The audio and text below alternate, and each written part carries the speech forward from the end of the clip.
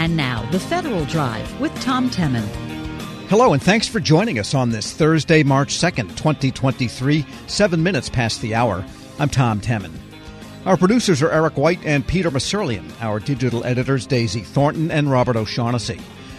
Coming up in this hour of The Federal Drive, meet the civilian career employee who's operated at the highest levels of the national security apparatus. Plus, the Census Bureau fine-tunes almost everything it does as it transforms into a self-described digital agency. Those stories and much more ahead during this hour of The Federal Drive. But first, federal unions are letting the new Congress know what they want.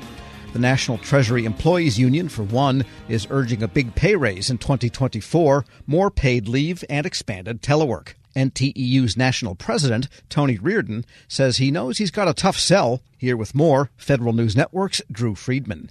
And at the top of that list, Drew, is that 8.7% federal pay raise that is in legislation, not in law yet. How does NTEU say they rationalize it? What's their justification? Tom, so it's not really a surprise here. NTEU has been in favor of the FAIR Act for a very long time, and they said that especially this year, it's a pretty significant pay raise. It would be 8.7%. But given the fact that there's been a lot of rising inflation, costs of living have been going up, NTEU and its national president, Tony Reardon, say that the 4.6% didn't really match up with the expectation that they kind of had for it last year. They're pushing for something a little bit more sizable, and that would match up with the landscape that we've seen recently. With the FAIR Act, it would be, as I said, an 8.7% raise. That would be a 4.7% base pay raise plus an average 4% locality pay raise. And even though it's never been enacted, they're hoping that this year things might look a little bit different. Yeah, that's interesting because 8.7% across the board would really be the same as 4.7 plus 4. Now, the union is also urging an expansion of paid leave for federal employees.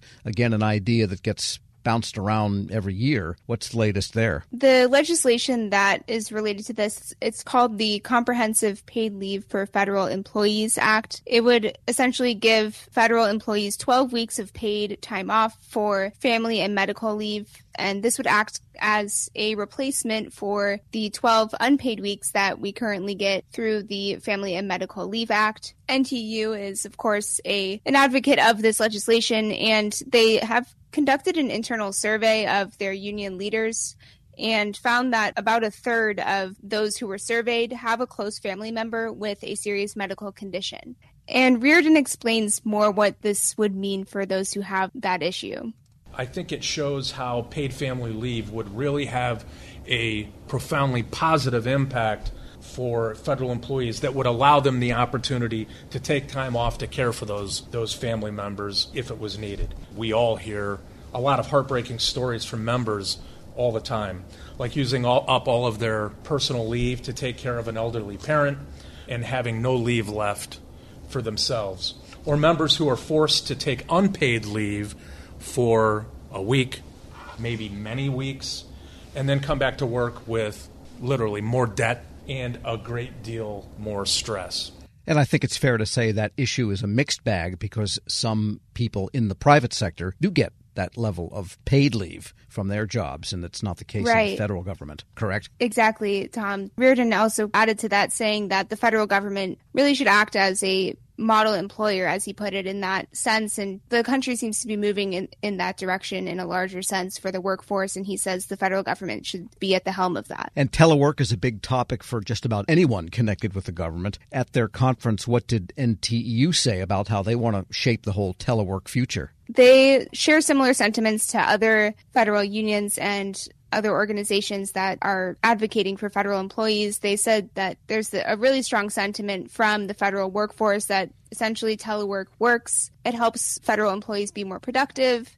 And NTEU added that they're also trying to include maximizing telework in a lot of their union contracts to just sort of solidify their telework policies rather than just have it in words. And he also criticized pretty strongly the Show Up Act, which is a bill from House Republicans that would essentially return the federal workforce to pre-pandemic work arrangements. And what that means is a lot of people would have to go back to the office. The bill got a lot of pushback, but it did pass the House. But Reardon criticized it as I said, pretty strongly. It's easier to say that federal employees, they need to show up at their work sites by claiming that, American taxpayers are not being served than it is for them to acknowledge that they simply don't support federal employees or their unions.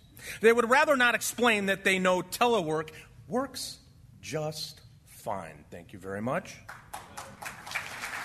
That, in fact, it increases productivity, decreases costs, and, oh no, this is a horrible one, it improves morale. All right. He's a stumwinder there, wasn't he, at that legislative conference, old Tony Reardon.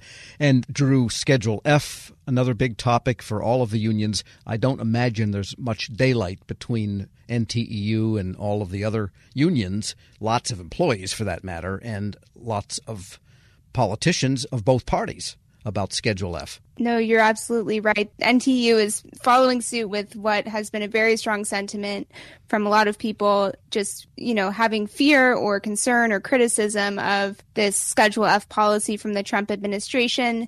And instead of that, NTEU, along with many others, said that they're endorsing the Saving the Civil Service Act. That's recent legislation that was reintroduced. And what that bill would do is prevent future presidential administrations from reclassifying federal employees from the competitive service to the accepted service and outside merit system principles.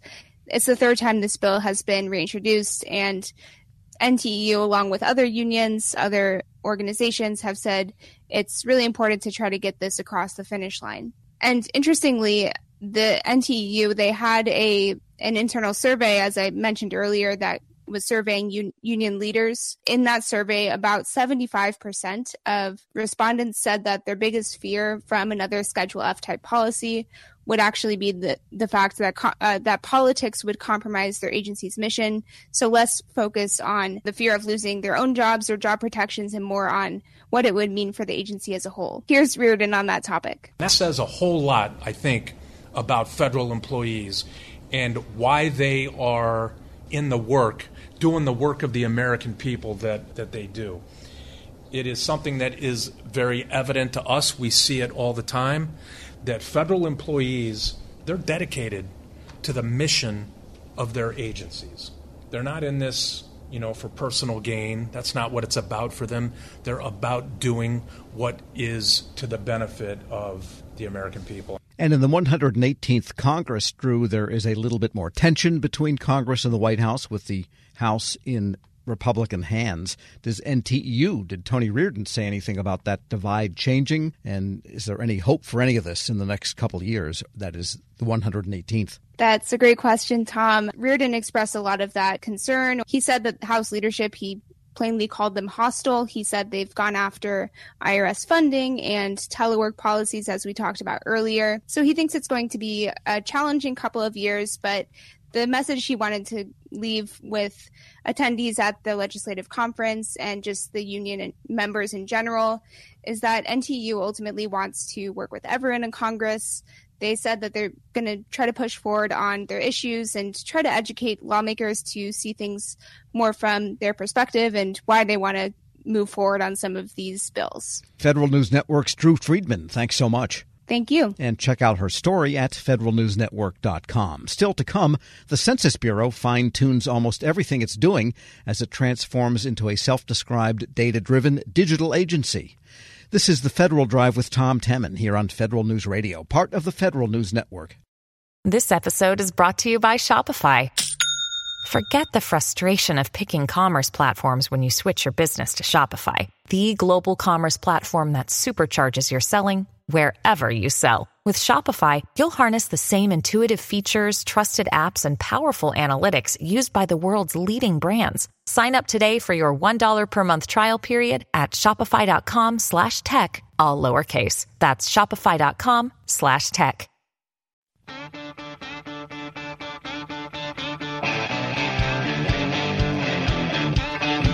Welcome back to the Federal Drive with Tom Temin here on Federal News Network. The Census Bureau is still assessing what it learned from a national count conducted during a pandemic. But it's also looking ahead to how it can best operate as a statistical agency, perhaps the premier statistical agency 25 years into the 21st century. For an update, we turn to Census Director Robert Santos. Mr. Santos, good to have you back. Good morning. It's always great to be with you, Tom. And you have written quite an extensive blog here. It looks like you've thought about this a lot of bullet points in there. And I guess let's start with the first point that I caught, if you don't mind, and the 2020 derived products still to come out in 2023. There's a lot of work to be done there, too, you are telling the Bureau. That is absolutely correct. The pandemic led to delays in the census products. We focused much of our resources to get out the absolutely constitutionally required counts for apportionment. Those are 50 numbers. We got those out as quickly as we could, followed by the redistricting files. And since then, we've been working to develop the remainder of the releases, the first of which will be coming in May of 2023, called the Demographic and Housing Characteristics Files. And that has the basic demographic population counts, for sex, age, race, ethnicity, down to small geographic levels, followed by, in August, there will be a release of the detailed Demographic Housing Characteristics File A. And all it means is that they were split up. The detailed tables were split up into 3 products, the first of which will be released in August.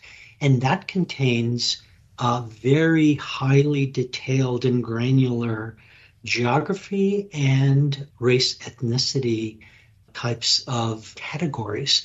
So there'll be over 370 separate race ethnicity categories on that file, including over 1,200 individual American Indian and Alaska Native village tribes. So it will be really nicely, highly detailed, very rich data that's coming out in August, as well as a standard product that we usually put out, which is the congressional district profiles for their governance. That's always a hit with Congress. It strikes me that if the nation was a pointillist painting, the big 2020 count of how many, 360 million, et cetera, is looking at it from a block away. But the products coming out next, we can walk right up to it with a magnifying glass and see what's really going on at a very localized level. I think something just came out the other day that town I live in Maryland is like one of the top 10 diverse places. Who knew? I guess you could walk around and see it, but now we have that evidence. Fair way to characterize these forthcoming products? Yes, they're much more pixelated so that you could do deep dives into them. You have to watch out. You can't go too low because you might end up with a little bit of noisy data. But it's really nicely rich data that will tell us who we are as a nation, paint a very bright, colorful portrait of the diversity that we are. And this is really useful for policymakers, but also for people in business that really want to tailor what they do to whom they expect to serve. The uses of data that is that detailed are only limited by one's creativity and imagination. There are many applications both in the business sector, in the government sector, as well as for local communities, be they, school boards or community economic development groups, chambers of commerce and businesses love these data. There's going to be a lot of utility in that. We're speaking with the U.S. Census Bureau Director Robert Santos, and you have done some re-engineering now for 2030 already. I guess to the public it seems like, wow, that's really soon. But to Census, each 10 years is almost like a heartbeat away. Actually, that is correct, and we throw in some extra heartbeats as well. We actually started on the 2030 census in the 2018-2019 part of the decade. So we are now going full steam ahead. There is much to be planned. And what's interesting is that we are approaching this in a couple of different ways.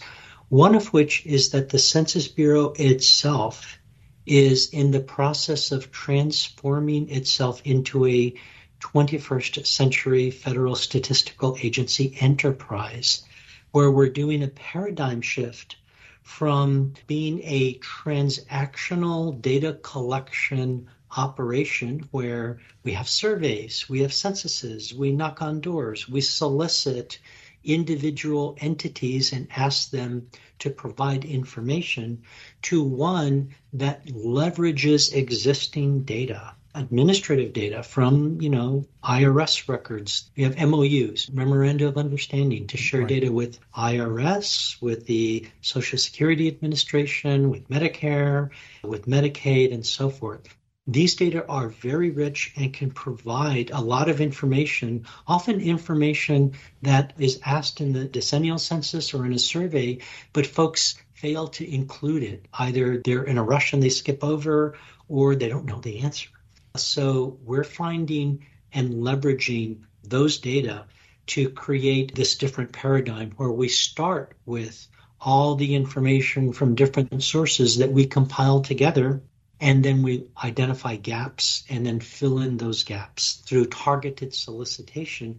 We're looking as an enterprise for this combination of blended administrative data and solicited data to actually be much more powerful and useful, have higher utility for social problems and governance than the individual data programs that generate them. And so we're really excited about that. It does have implications to the 2030 census because as we're moving forward and testing and such, we're adopting as much as possible because we're in the midst of transformation. We're adopting as much as possible the ability to leverage this different enterprise, this different approach, so that we can create a more efficient and more highly accurate decennial process that capitalizes on information we have and then looks to fill in for basically hard-to-reach populations and historically undercounted folks. What about information sharing, say, at the state level, where there might be much more detailed records about, say, businesses, locations, and ownership and that kind of thing, as the states try to grapple with this issue themselves? What an amazing commentary. You read our minds. We are looking to supplement the federal national data that we have available with whatever additional sources of information we can find. And we have for a long time already been soliciting and working with states to see if we can identify and leverage their administrative data sources from things like, motor vehicle registration, voter registration, things of that sort. And we have had limited success. We respect the sovereignty of each state and recognize that not everyone is going to want to join the bandwagon to create a larger data product that benefits society just because, states are states and they have their own vision of what they want to do with their data. We are accumulating state by state as much information as we can. If we have it and it's determined to be useful, we will use it. It does require a bit of processing because states are free to, and they should, design their data systems and their collections according to what meets their needs for their population. And that does not always necessarily sync with the way that we need it or use it. And so there's this processing and exploration that needs to be conducted before we can make it fully useful. And what about commercial data sources? A lot of agencies are using that for purposes of identity verification in cybersecurity and this kind of thing. But there's also a lot of information, again, economic, population, demographic, that is in those commercial databases. Is that suitable and is it proper for census to look at those? The answer is yes and yes. The opportunity to leverage information does not lie solely with other federal agencies or departments and the states. It also includes the private sector. We are exploring and actually use for 2020 some commercial data to help inform us as to things like which addresses had occupied housing units and things of that sort. So there have been some uses of it already. We're looking to expand that, but careful to make sure that we don't overly rely on big data. because you're only one CEO or board decision away from suddenly not having it. So we tread carefully, but we are deliberate, and we want to seize whatever opportunities we have out there. It strikes me that a lot of these sources that augment what Census Bureau gathers itself, even if it doesn't change numbers necessarily, provides a really good error checking mechanism that makes you more accurate. Yes, it does, although you always have to question which one is the more accurate. Well, you're the statistician, not me. So that's right. Our bigger approach is that more information is better than less information. And so we're willing to bring it all in and line it all up and match it and see to what extent we can exploit it to create more accurate data and fulfill our mission of providing the nation with quality data on our population and our economy. And Census operates, I think, as we indicated at the beginning, as part of a population of statistical agencies in the government. There's a whole community. But I always think of Census as kind of the big one in the room there. But what is going on in the federal statistical community on some of these data sources and data usage gambits that are shareable, and how is that all changing? Well, we do have an interagency committee on statistical policy that is composed of not only the 13 federal statistical agencies, but also, because of the Evidence-Based Policymaking Act, representatives, statistical officers from all the other departments. And we coordinate and share information about how we are leveraging our data and working with and under the guidance of the chief statistician of the U.S., Karen Orvis, and her wonderful staff at OMB to make sure that we provide consistently and report data that fulfills the OMB regulations and standards as to things like race and ethnicity reporting and such. And you can't have a discussion about statistics or gathering or data nowadays without talking about artificial intelligence and machine learning. And you have stated, again, going back to your blog, that you are trying to modernize economic statistics and that AI and ML might have a role here. Maybe just briefly explain what that would be. The notion is that AI and machine learning are tools, and the tools are only as good as where you apply them appropriately. So our initial forays, and it's going to expand, our initial forays had been on things like the economic census, which is ongoing. We're collecting data from, 4 million businesses right now. And if you look at the application, the survey online that you go through, there are areas where you have to put in things like, what types of services do you provide? You put it in a text, or what is the industry that you're in? And as a respondent records text of what their business is all about, a drop-down menu will automatically pop up that takes the text that was written and uses an AI algorithm to sub-select the most likely categories that fit into whatever text that was. And so it eases the burden of having to scroll and scroll and scroll through countless. We produce so many things, and we have so many industries in our country. So it really cuts down that burden so that they can quickly and easily identify the category for that particular question that's being asked. And if you think about it, that does two things. One is it eases the burden, and so the individual is more likely to continue until completion. And the second is it creates more accurate data, because it basically does what previously had been a laborious effort to have human eyes among the millions of text responses, and then having to go through the mental cognitive challenge of taking that and trying to identify what code it belongs to. All right. And then all of these things together, when you talk about the data-centric operation, use of ML and AI and everything else, there must be a pretty strong technology component to support this new approach. And just maybe give us the quick survey of what's going on the IT front there to enable all of this. Certainly, we are, as I mentioned, as an enterprise, the Census Bureau is transforming into a 21st century data-centric type of single enterprise operation.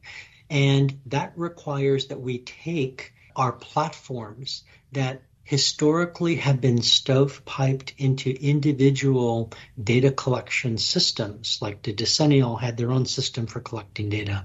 The Current Population Study had their own. The Crime Victimization Survey had their own, et cetera, and creating a single platform where it doesn't matter which survey you're doing, you can use the common platform to not only create all the questions in whatever survey that are being done, but also manage the sample, however that's defined. And it doesn't matter whether it's an economic study, annual business study, or a national health interview study of persons. It'll all be one common platform. Then the data from that platform, because it's now a single enterprise platform, gets ingested into a large data lake where all the data exist and can be linked together to create more powerful databases to maybe answer questions that couldn't otherwise be answered, as well as to provide the historical data products that are done.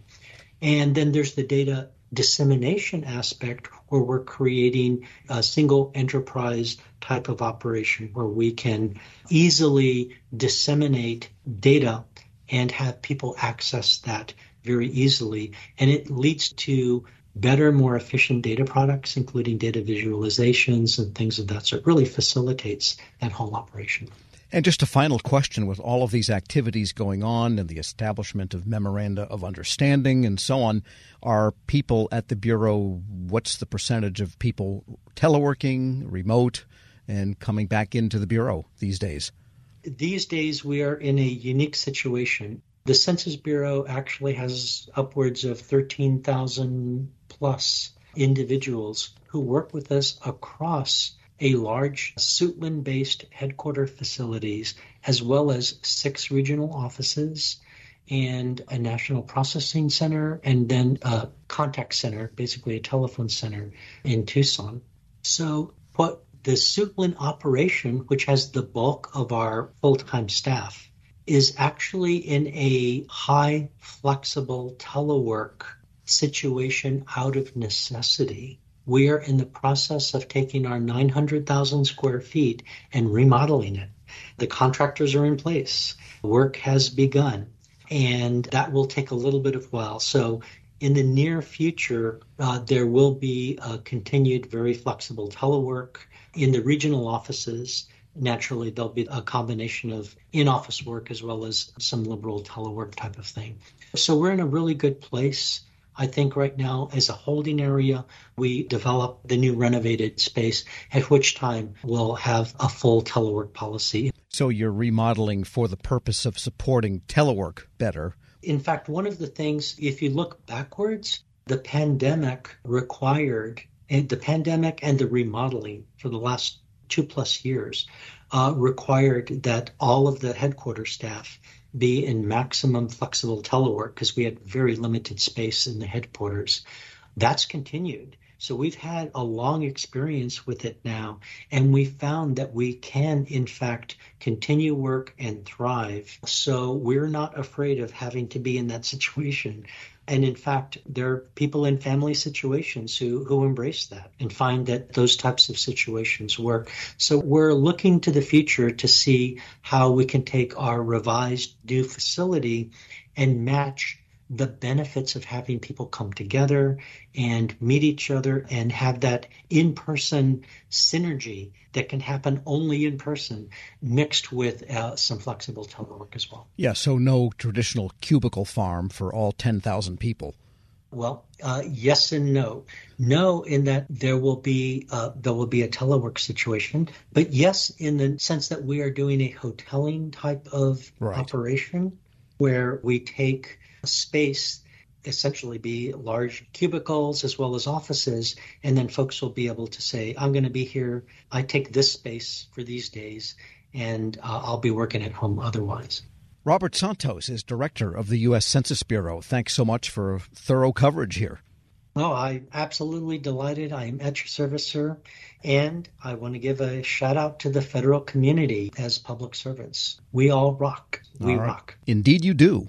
We'll post this interview, plus a link to his blog at federalnewsnetwork.com/Federal Drive. Subscribe to the Federal Drive anywhere you get your podcasts. Still to come, meet the civilian career employee who's operated at the highest levels of the national security apparatus. This is the Federal Drive with Tom Temin here on Federal News Radio, part of the Federal News Network.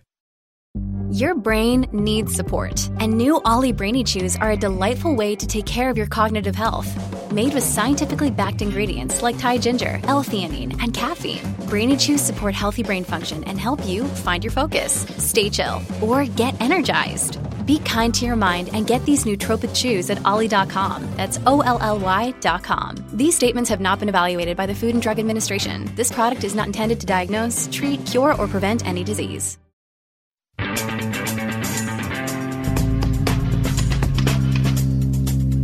Welcome back to the Federal Drive with Tom Temin here on Federal News Network. Continuing our series of interviews with the most recent class of Presidential Rank Award winners, we turn to someone who's been on the show before.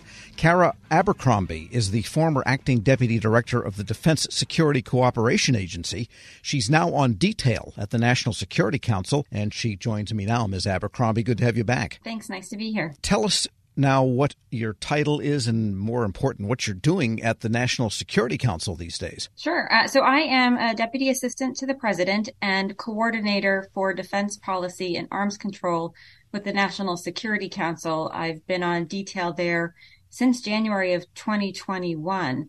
And I lead a couple of teams. On the defense side of the house, we are looking largely at space policy, nuclear policy, force posture, security cooperation, including with Ukraine over this past year, as well as looking to ultimately close the detention facility at Guantanamo Bay.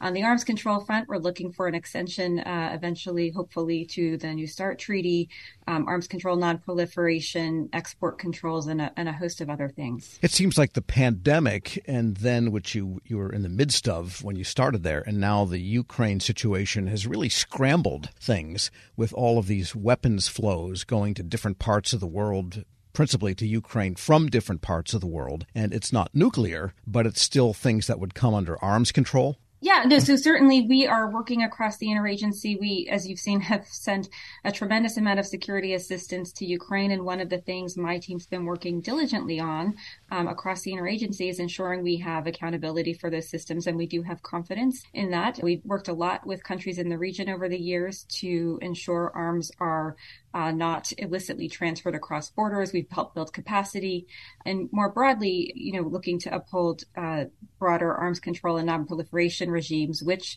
as you noted, are being tested at the moment. And as we send ever more sophisticated weapons to Ukraine, and now these German tanks, looks like they're going to be headed there, and those are pretty high-tech because Germany has a history of making good tanks. Is one of the worries that these things could fall into Russian hands? Because their stuff turns out to be pretty primitive and sort of crappy compared to what the West has, and they could get a hold of some of this stuff and get a jump start? With every arms transfer decision that we or our allies make, we factor in all of these considerations about the risk of possibly falling into other hands, and we're quite confident, number one, that the Ukrainians are using these to great effect and quite responsibly. We're not really worried about the risk of transfer writ large, but certainly on the battlefield, there is always that risk. And so we factor that into account before we transfer anything. And just to roll back to history for a moment, when you were with us the last time, a few years ago, you were working on job certification, job training standards for people working for the Defense Security Cooperation Agency at that time. How did that all come out, and what kind of standards or job basic training needs did you come up with? Yeah, I'm really proud of that effort. It was a rather Herculean effort that was mandated by Congress, who noted appropriately that we spend an awful lot of U.S. assistance dollars and time on providing our allies and partners with capabilities and training. And they wanted to ensure that the U.S. workforce was properly trained, not only in the laws and regulations that govern all of that, but also in the implications for our relationships with countries abroad. So what we did was over a 2-year period, really both develop a certification program to train the more than 15,000 DoD civilian and military officials who do that kind of work across the department and around the world. And we created a 3-tiered training system. We invested heavily in the educational platform. We established the Defense Security Cooperation University. I was the first president of that. But we went to great pains before the pandemic to make sure we had a very strong learning management system that was capable of delivering web-based virtual learning in addition to in-classroom training, which served us very well in the pandemic. It let us pilot the program virtually in the first year. And I'm very proud to say the program's now been officially established into Defense Department policy through an instruction and is well underway to training and certifying the workforce. We're speaking with Kara Abercrombie. She's a recent Presidential Rank Award winner, now on detail of the National Security Council. So would you say that work in developing the workforce and the tools to keep developing it would be one of the reasons you feel you got that rank award? Absolutely. That was, as I said, a rather significant undertaking. And in doing so, I had a very strong team at the Defense Security Cooperation Agency. We worked diligently to be smart about setting up something new. There had been actually a RAND study commissioned at the outset when the legislation was passed that estimated more than 250 new positions would need to be created to implement a program of this scale. I am proud to say, because we automated a lot of the compliance mechanisms through connecting the learning management system to personnel databases, we only needed to hire about 24 new personnel. So that was, investment up front and thinking smartly about how to run a program reaped tremendous dividends. I guess they call that efficiency. Yes. Well, that's interesting because now that you have participated at the policy level and you're close to the central nerve system of the whole defense and national security apparatus, and yet you've also operated nuts and bolts bureaucratic programs to make sure that the government people are trained and that the systems they use to train are up to date. So you've worked really at the operational level and now at the policy level. What does that make you, do you think? Pretty senior. I mean, you're a member of the senior executive service, but not many people get to work at both those levels, do they? No, I feel very fortunate. It is not common for career officials to be detailed to the level that I've been detailed at the White House. And it is, I pinch myself every day for having the opportunity to serve at the White House. But I think it makes me, a better assistant to the president, to the national security advisor, because I know how when we establish new policy, I know what it takes to actually implement it across the bureaucracy. And I think that helps me connect the implementers, if you will, to help them sort of see the vision that we're trying to accomplish through policy and help them navigate a path to making it achievable, but also to set realistic expectations. At the White House, we can have bold vision, but we also need to be pragmatic in what it will take to get that accomplished. And day to day, what's your life like? Are you going to an office somewhere? I imagine the National Security Council is somewhere in the vicinity of the White House. That's right. We're in that very large, beautiful, ornate building, the Eisenhower Executive Office building right next door to the West Wing. My daily commute is walking back and forth across that street multiple times a day for meetings and engagements. And we've been in the office since day one, despite the pandemic, just because of the nature of the work. Right. That big old pile that was War, Treasury, and State, I think, at one time. Yes. The Second Empire building that we all admire so much with the great stairwells. So it's mostly meetings all day? Mostly meetings all day. Yes. Wow. And do they provide coffee for the meetings, or everyone brings their own in the government? The little secret at the White House is the White House supplies us with chocolate and soda, so plenty of caffeine and sugar to go around. All right. So that makes it bearable.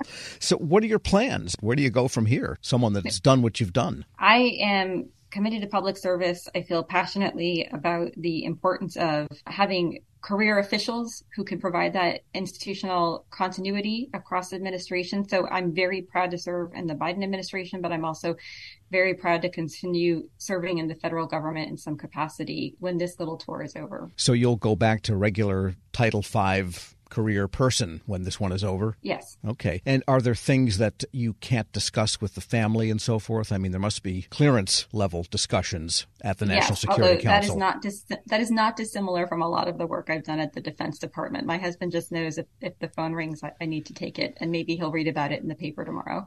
And maybe not, but he'll never find out about it from you either. That's right. I guess that's the life we chose, as one of the great lawyers said. Kara Abercrombie is a recent Presidential Rank Award winner. She's now on detail at the National Security Council. Thanks so much for joining me. Thanks for having me. We'll post this interview at federalnewsnetwork.com/Federal Drive. Subscribe to our podcast version wherever you get your shows. At Evernorth Health Services, we believe costs shouldn't get in the way of life-changing care, and we're doing everything in our power to make it possible. Behavioral health solutions that also keep your projections at their best? It's possible. Pharmacy benefits that benefit your bottom line? It's possible. Complex specialty care that cares about your ROI? It's possible. Because we're already doing it. All while saving businesses billions. That's Wonder made possible. Learn more at evernorth.com/wonder. The Defense Department says it's just a few months away from transitioning away from firefighting chemicals that have contaminated groundwater at hundreds of current and former bases. DoD has now approved a military specification for a safer alternative, firefighting foam, and plans to start making the switch this summer. Federal News Network's Jared Serbu has an update on the change and DoD's efforts to clean up decades of contamination. The chemicals at issue, known most commonly by the acronym PFAS, can come from a lot of sources, but in the military's case, the main cause of water contamination has been aqueous film-forming foam, which DoD developed in the 1960s and has been using as a fire-extinguishing agent ever since. In January, under orders from Congress, the department published its first-ever military specification for firefighting foam that doesn't contain the chemicals of concern. Brendan Owens is the Assistant Secretary of Defense for Installations, Energy, and Environment. Congressional authorizations and appropriations made it possible for the department to continue its ongoing work to evaluate fluorine-free alternatives.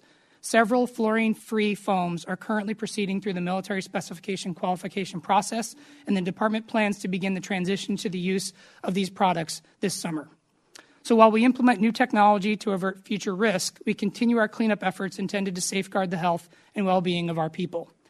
Nothing is more important than our people: soldiers, sailors, airmen, Marines, guardians, and their families.